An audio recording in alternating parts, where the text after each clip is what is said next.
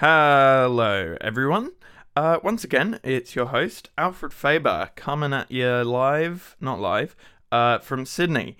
If this is your first time, I'm a soundy and filmmaker, and on this show, I chat to the people who bring sight and sound together in film. I hope your quarantine is going well. I'm dying inside a little bit, but that's okay. Being inside all the time has given me the time to do some interviews via Skype and, get in contact with people. If you guys have any feedback or comments or requests about the podcast, please do follow me on Facebook at Sound Perspective. I'm on Twitter at SoundPerspect or Instagram at AlfieFaberSound. Today's guy is a super special guest, and I'm really excited because he's the first picture editor that I've had on the podcast. And I know what you're thinking. You're thinking, Alfie, a picture editor? This is called Sound Perspective. What are you doing talking to a picture editor? On the contrary, my friend, this podcast isn't just about sound. The thing I love about film is how it combines these different mediums and art forms into one. I work in sound a lot, so that's who I'll talk to a lot, but from the beginning, I've been wanting to interview an editor because they have such a significant role in that juxtaposition between the audio and the image, which is what makes film so exciting. So, anyway, today's guest is a legend, Doug Crice, an American editor who's worked on films like Birdman, The Unexpected Virtue of Ignorance, Spring Breakers, The Beach Bum, and Babel, for which he was nominated for an Oscar in editing. He's a really lovely guy to chat to, so I hope you enjoy. Doug Crice, thank you so much for coming on. Oh, sure. Why not? Not like there's much else for us to do at the moment. Yeah.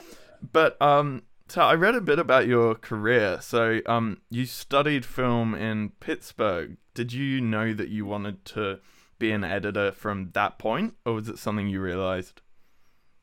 I think it's something I more or less discovered. I didn't think I was going to be an editor when I was in film school. In fact, I didn't even take an editing class.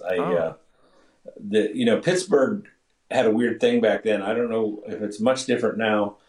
It's just part of the English department, and it's just film studies.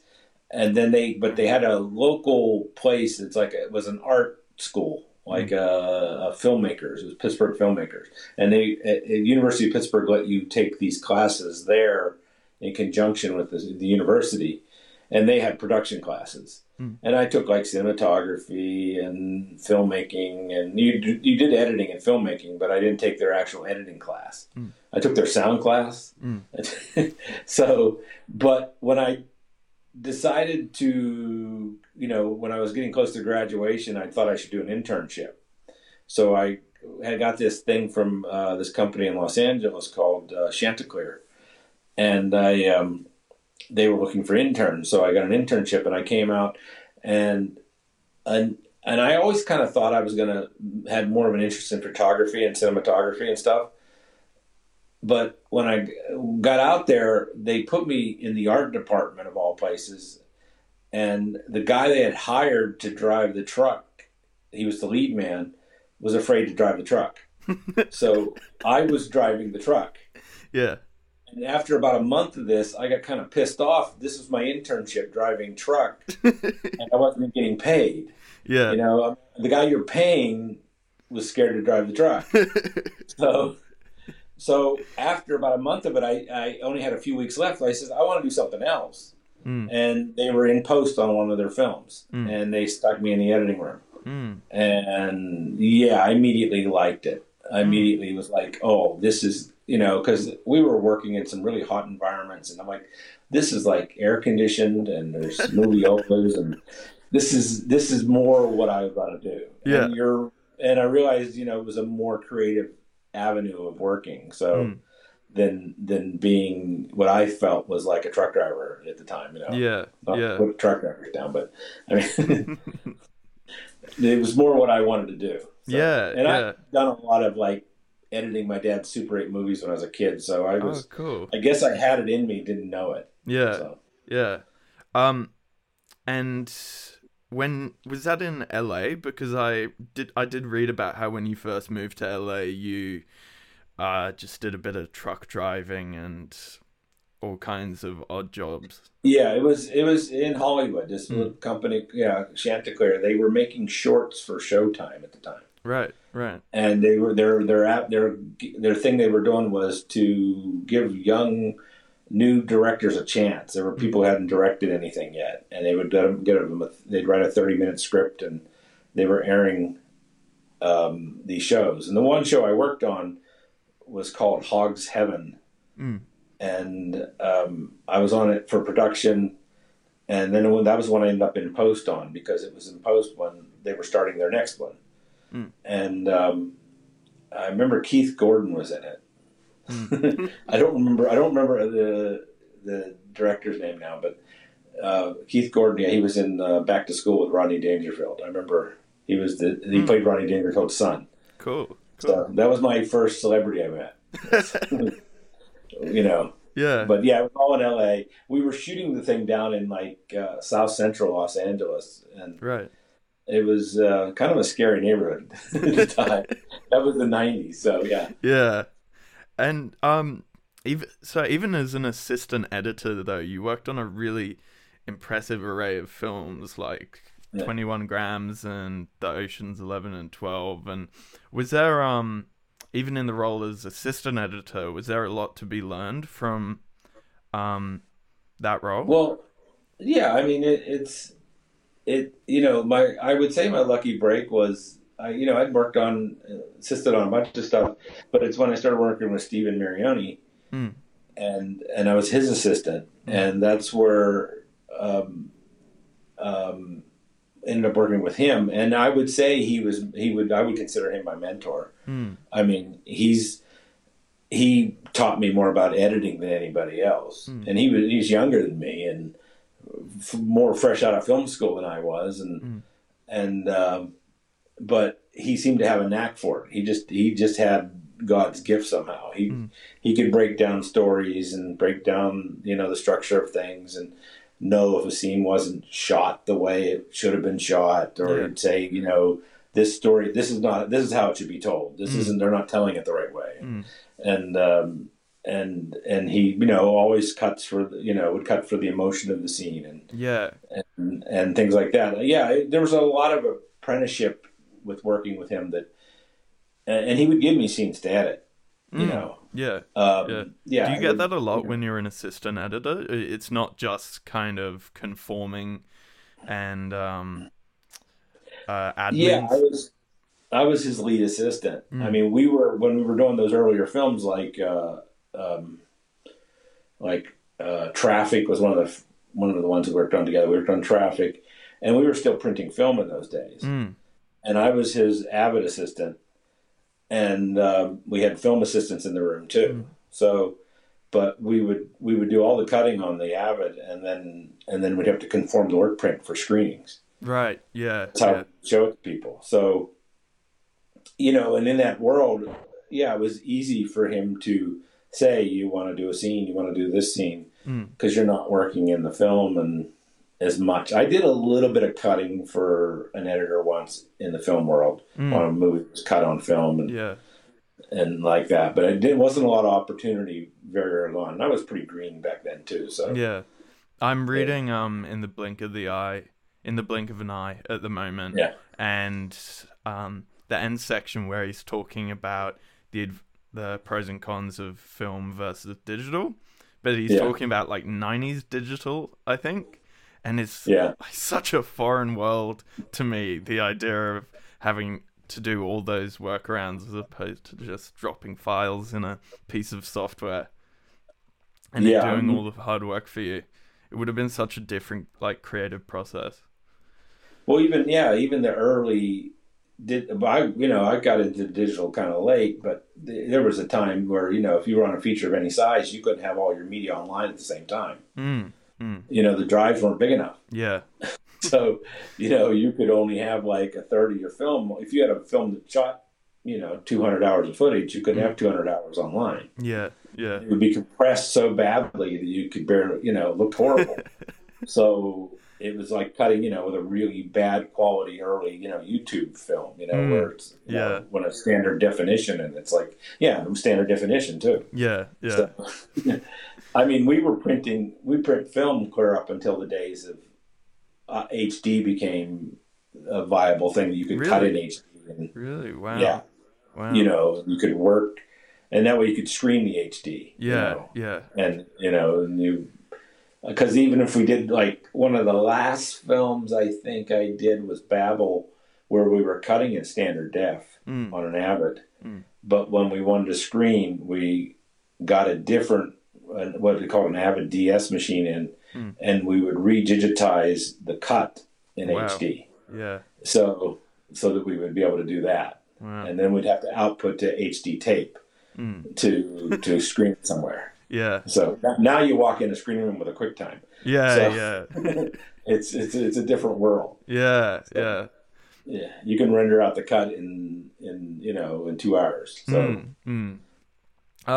Well, I'm interested in the kind of different relationships that different editors have with sound and working with sound, and like the amount that you would think about it or even include it in your process. Are you someone that extensively uses temp sound effects, and does that like help you at all? Well, I definitely, now that the digital world exists, I mean, it was a hassle in the film days, but I mean, the experience is always better with how good of sound work you do in the temp process. I mean, I won't say everything I do will probably get replaced in some capacity when I'm cutting a movie.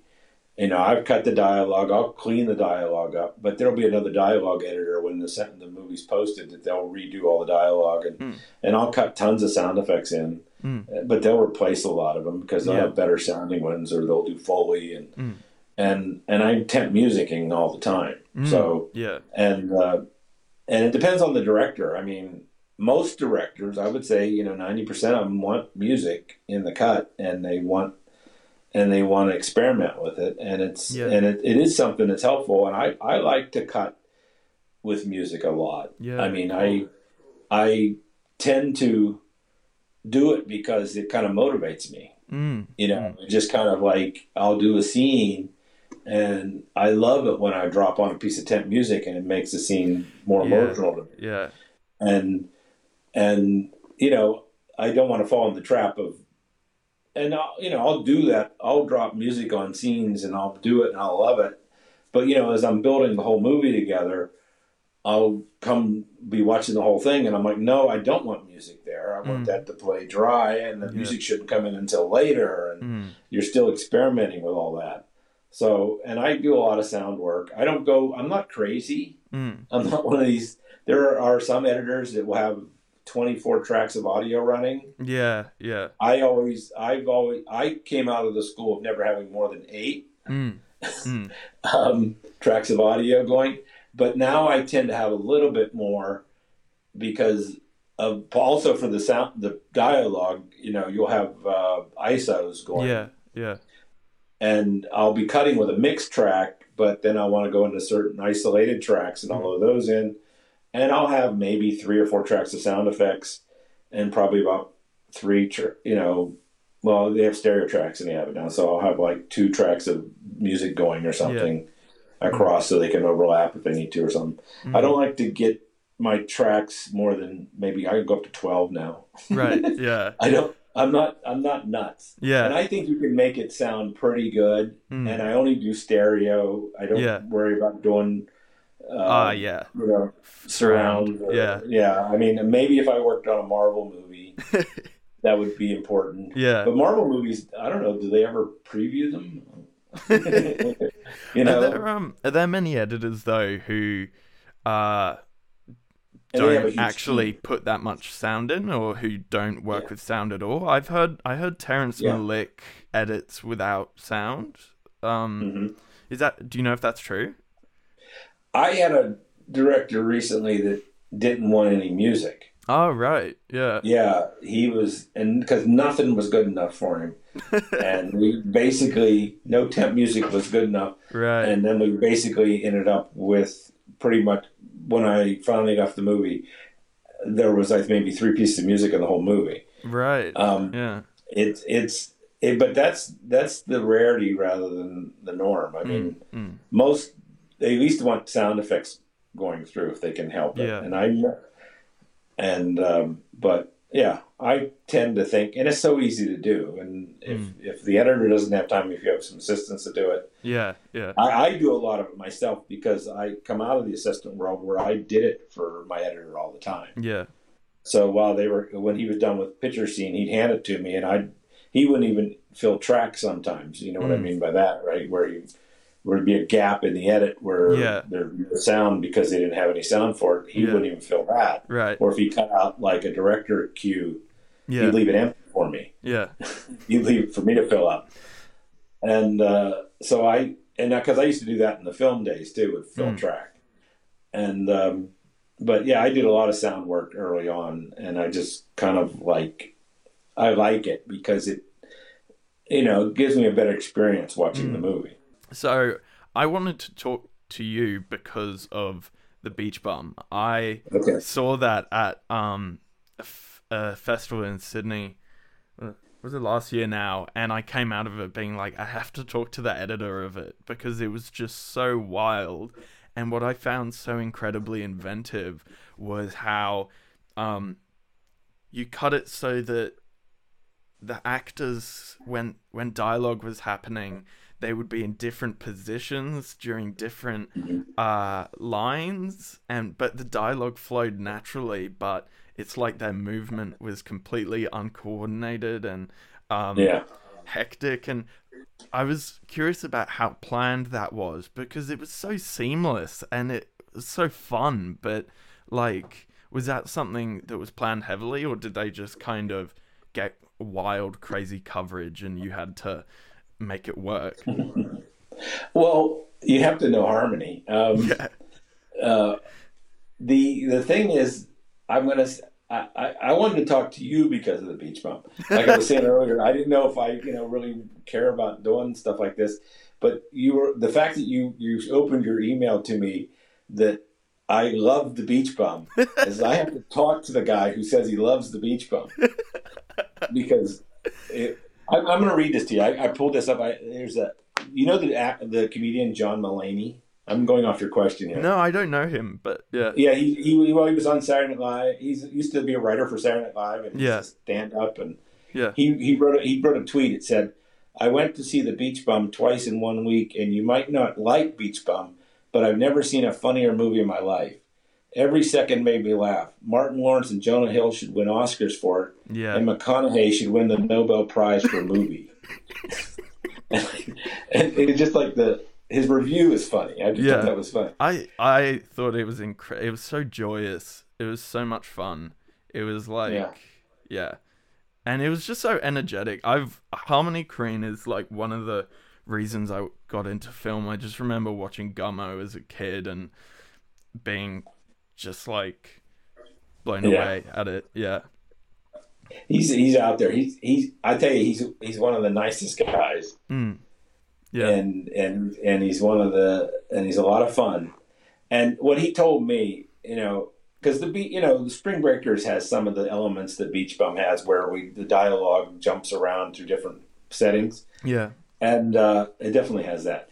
And he loves that technique. He doesn't plan it, other than the fact that basically what he does is he says he got the idea from doing commercials, where commercials will start some part of the dialogue or start the thing and it jumps to something else to continue it. Yeah. And so he said, why can't I do that in a movie? Yeah. So what he basically does is he shoots every scene twice. Really? Yeah. He shoots it in one place and then shoots it in another place. Yeah. That's and then cool. he'll change the blocking sometimes without changing place. So there'll be different blockings. Nothing has to match. It all has to be on the flow of the dialogue.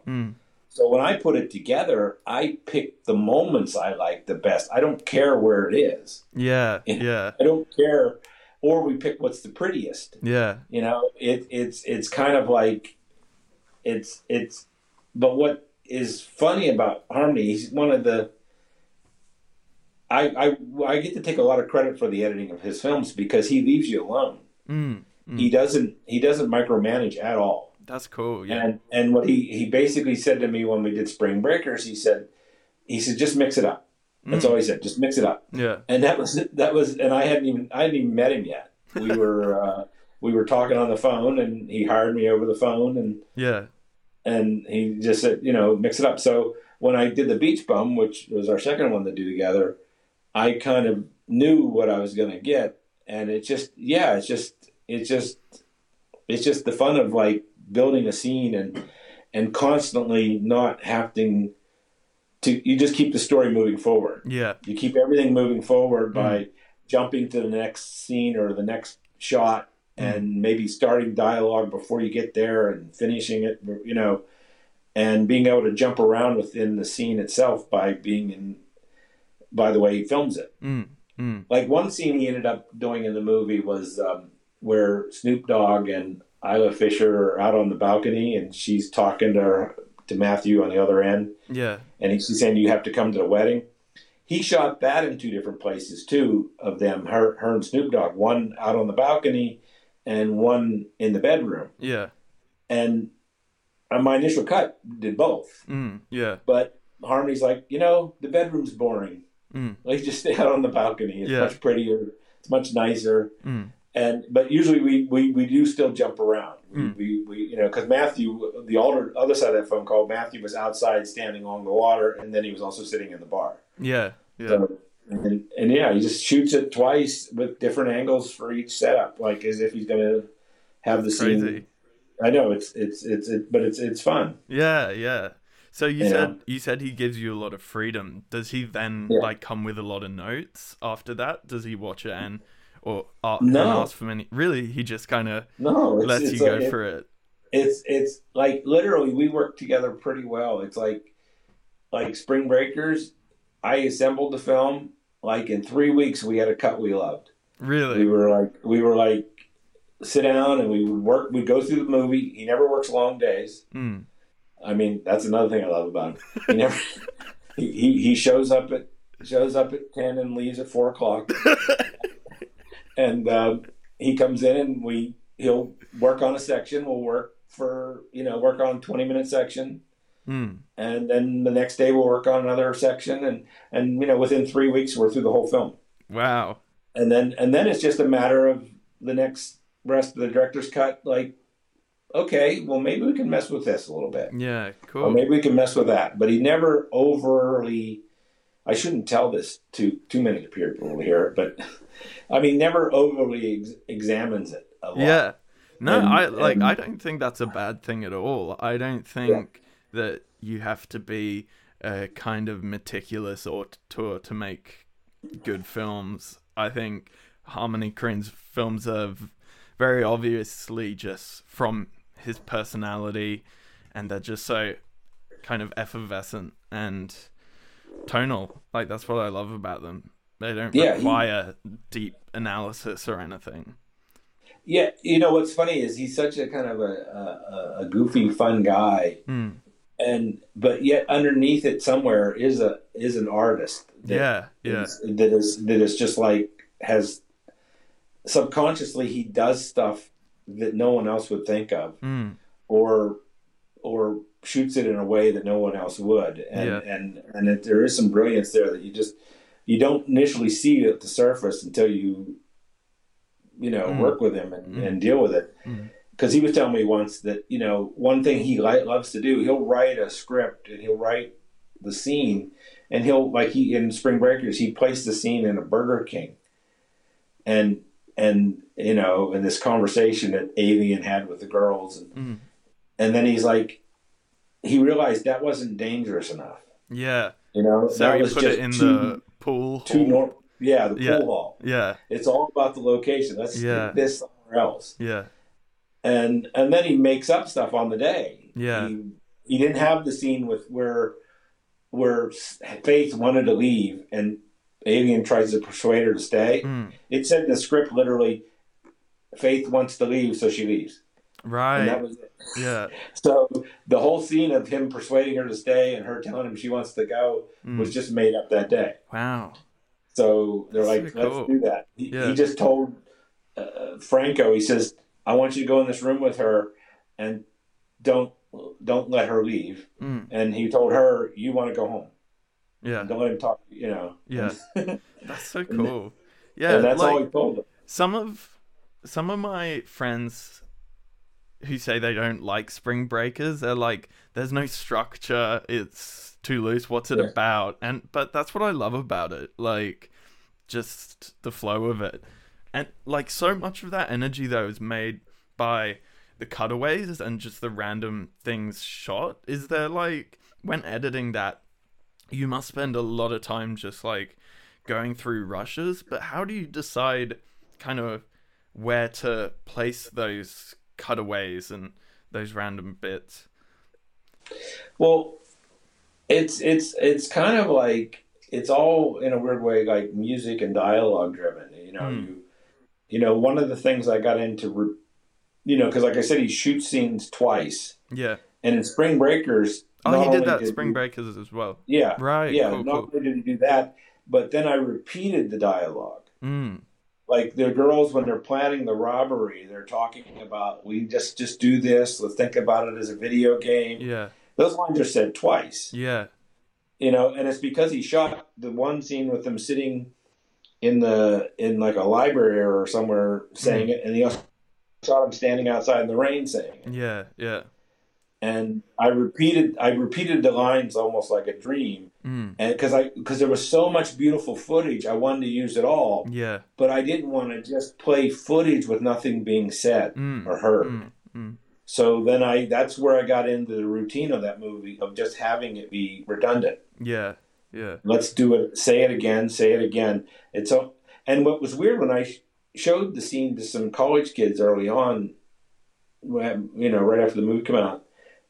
They hadn't seen it, and they said to me when they saw that scene, it reminded them, weird, it reminded them of their day, and they're talking with their friends. Right. How you just say something, and then you talk about it later, and then you talk about it later. Yeah. And and I wasn't trying to do that, but there was just so much gorgeous footage, and like that scene was like, what really spoke to me early on was there's a scene of just the headlights on the road. And it reminded me of the Coen Brothers film Blood Simple, and I just, that was such a iconic image of that road, and I kept so I wanted to hear those girls talking about what they're going to do while we see them driving there. Yeah. Yet going back to them still talking about it. Yeah. Yeah. So the movie was constantly moving forward, but then stepping back, and it just kind of a weird thing that and as Harmony calls it, a fluid editing.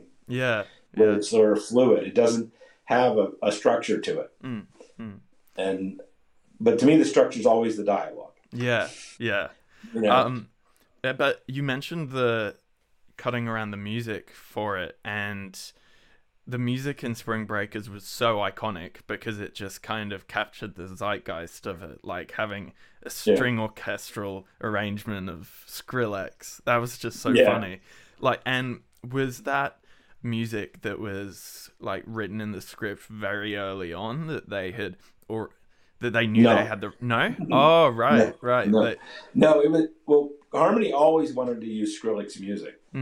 Yeah. And this is how much of a old nerd I am. I never heard of EDM or any of it at the time. I didn't know Skrillex at all. And he said, I want Skrillex to do the music. And I want to use his music. And he gave it to me, sent me a bunch of stuff. And he's in St. Petersburg shooting the movie, and I was back in Los Angeles.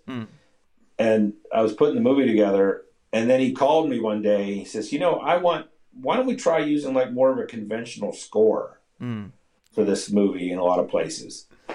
And so that spoke to me easier because I didn't know how I was going to use this, this Skrillex stuff, as an emotional thing to carry me through these scenes. Yeah. So I immediately started using Cliff Martinez. It just felt like, the electronic sound of his and the drums and I really is a fan of his. And so I was laying his stuff in early, and to me, it was working perfectly. So that's how the collaboration kind of went. I had done that, and then we still found places to use Skrillex songs. And at the time we were going to have, but the end scene you sort of mentioned with the Skrillex song done in strings, was an idea that came. I had put an opera cue in, the one that I don't know what it's called, but it's used in Raging Bull, the beginning of Raging Bull. I used that for the ending of the shootout when the girls are shooting. I put this opera cue in. And it was Cliff Martinez who came in and said, why don't I take Skrillex's song and make a string version of it? And we thought, well, that'll never be as good as his opera cue. Yeah.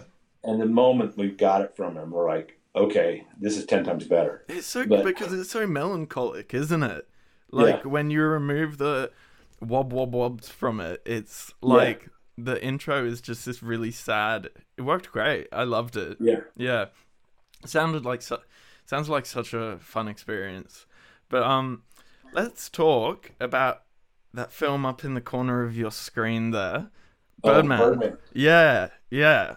So I've heard of Birdman actually being at least 100 cuts. So I imagine in many ways it was just similar to cutting any movie. But other than the practicalities, what were some of the creative challenges in kind of faking one shot? Well, it's not one take. Yeah, of course. As everybody already knows. Yeah. But the way that I can tell you a little bit of Alejandro's process early on. Steven was involved at the beginning, and Alejandro and him, they were planning the shoot, and Alejandro shot a lot of rehearsals. He had the actors in a room, and he started shooting tons of rehearsals and had the actors rehearsing all the scenes so they could be playing. He shot for a couple of weeks of shooting rehearsals. In fact, we had rehearsals. We didn't have every scene, but we had a lot of scenes that we were able to sort of cut together with the rehearsal footage. And that was early on. But then Steven wasn't on the show during the shoot in the room. He was on another film. So that's why I was brought on the film. And the process basically was what I learned as a challenge that I didn't really realize up to that point of trying to keep something in one shot like that is they had their planned points where they were going to do their edits, where they call it their stitch, where they would this take would be this long, and we'd reach the point where we're going to do our edit, but the challenge is you find out that actors are great, they were all excellent actors, but sometimes you want to change something, and they would do a lot of takes, and you're like, well, take 25. Has this, it's really good, but take 17 is better for this. So we would find spots where we could fake it, where we could do another edit that we didn't realize. And I found it came creative. Oh, so you were kind of making up these techniques as you went along. Yeah, you would find spots that you never dreamed you would do an edit. Yeah, cool. And like there's one shot in the movie. We were never supposed to talk about it when the movie came out, but I can talk about it now. It's years later. Cool. There's one moment where Michael Keaton's given the speech on the stage about this doctor, and I forget the exact dialogue, but he, and Ed Norton's getting mad in the background because his booze isn't real booze anymore. Yeah. Oh, I love that. That's like a 45-second wipe. Really? As the shot comes around Michael Keaton, we're rotoring around his body. Really? So we can switch to another take of Ed Norton sitting in the background. Wow. So when Ed Norton gets up, we have the good Norton performance where he's yelling at Michael Keaton. Yeah. But we liked the Michael Keaton performance earlier. Yeah. So we want to do both. So, and there's our edit because it's a 45-second wipe that's happening that you can't see. Yeah. And we came up with a few things like that. People all think all the edits happen when you whip pan or you or you Yeah. tilt up But and you can there use was a lot of VFX the whole movie's changing. a visual effect in some Yeah. respects Yeah, yeah. because of that, because you're doing things that are there's things that I didn't know existed at the time where you cut, you go from one thing where you go to an image like a wall or a hallway, Mm, and then you pick up another shot from that wall or hallway, but you have to create the part that goes in the middle digitally mm.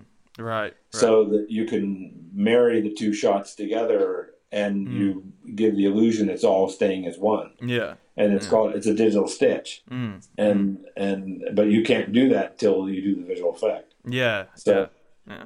but the thing is that one thing that you pull out all your other tricks as an editor, you replace lines of dialogue in their mouth from different takes because you like the performance from a different take. Yeah. You ramp the speed of something up, Mm, like just speeding up the shot a little bit, mm, like 10%, mm. just so things go a little quicker. Or you'll speed up the shot between lines of dialogue so the dialogue goes back and forth quicker. Right, yeah. You and it's not noticeable because the people are standing pretty still or the camera's not moving a lot. Yeah.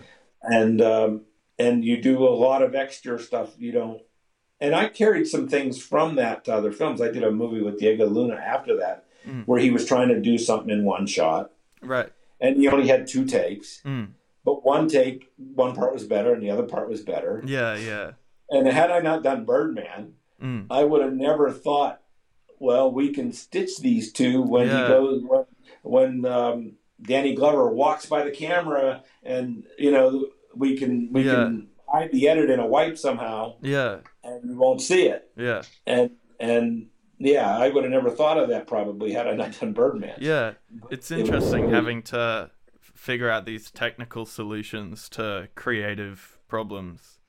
Yeah. But so you had a kind of draft cut of the film from those rehearsal shoots before A the little bit, proper yeah. rehearsal. Like Yeah. a half cut, did you?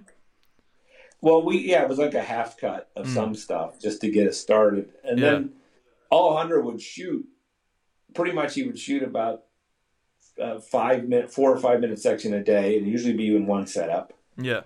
And he would do it 25 to 30 times if he Yeah. could. And he would change the blocking from take 1 to take 5. So the first 5 takes are no good now because he's decided it's going to be done a different way. Yeah. And, he's experimenting and it's a rehearsal. So they would spend all morning rehearsing the cut, rehearsing the shot, and then they would shoot the shot. They'd shoot about 2 setups a day.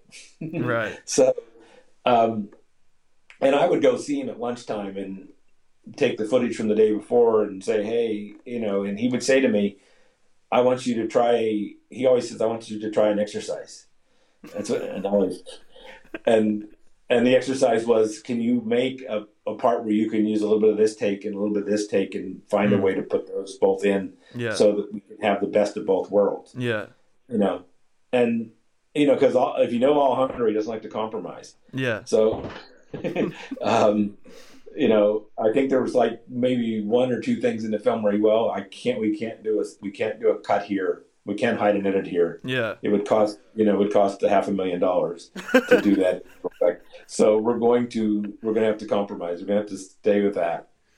Yeah. But, and I heard in the interview that he actually reshot a bit of a scene on your suggestion that because of Emma Stone's performance or something. No, it wasn't the Emma Stone scene. It wasn't about performance. It was just something I wasn't trying to get him. I would never tell Alejandro to reshoot something. Yeah, right. I would never tell that. He's the guy's brilliant. No, it was just that I was one of the early scenes. It was the scene where Michael Keaton's talking to the reporters. Right, yeah. And the camera, the way he'd shot it originally, he pretty much the scene stayed on the reporters the whole time. Yeah. And that's how the coverage was. And I just said to him, oh, I'm losing you here, but I said to him, if I was editing this scene with edits, I'd cut to see Michael's reaction, and we don't have his reaction. And he said, to me, he says, "You do that?" And I go, "Yeah." I says, "I feel like we're not on the right emphasis here. We're on the reporters and not on him." And he goes, "Oh." And so then he called Stephen, because Stephen was in London, and he says, "Does Doug know we're doing this movie in one shot?" And and I, which was the funniest thing. He could have said that to me. I knew, of course, I knew that. And so literally, like 2 or 3 days later, he reshot the scene block differently. That's very cool. Yeah. Yeah. And I'm like, I didn't mean to make him do that. I'm sorry. So, oh well. But he must be he must have been quite well practiced at like juggling a lot of stuff in his head after Babel, with like a story with that many plot lines, trying to fit it together. What was the creative process on that like? Was it very regimented to the script, the plot, or did you guys experiment a bit? No, we, like every film, everything changes to some extent. I mean, there was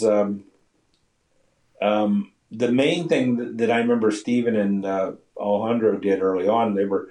They thought, well, maybe when we're telling this story, because it was always supposed to cut between the different stories in the timeline, and the structure was written that way.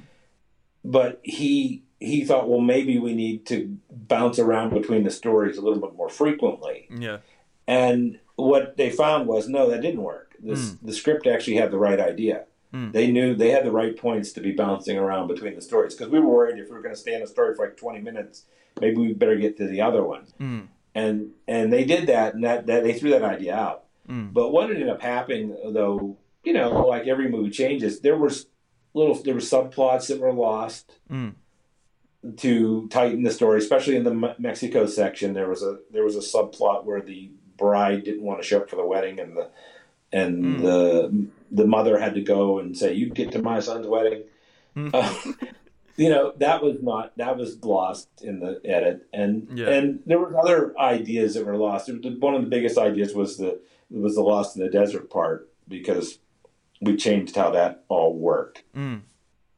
Because, but it's standard stuff you do in a movie all the time. Yeah. I mean, it was one thing I remember Alejandro said early on was, "I want to keep everything, but I need the movie shorter." So, because I think our first cut was over 3 hours or something. Wow, yeah. And he says, "I need the movie shorter, but I don't want to lose anything."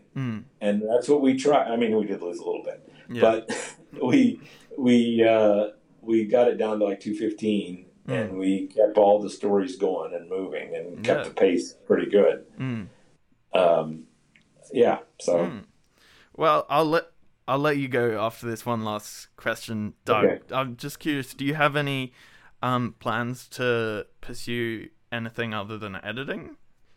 I don't think so. Cool. Yeah.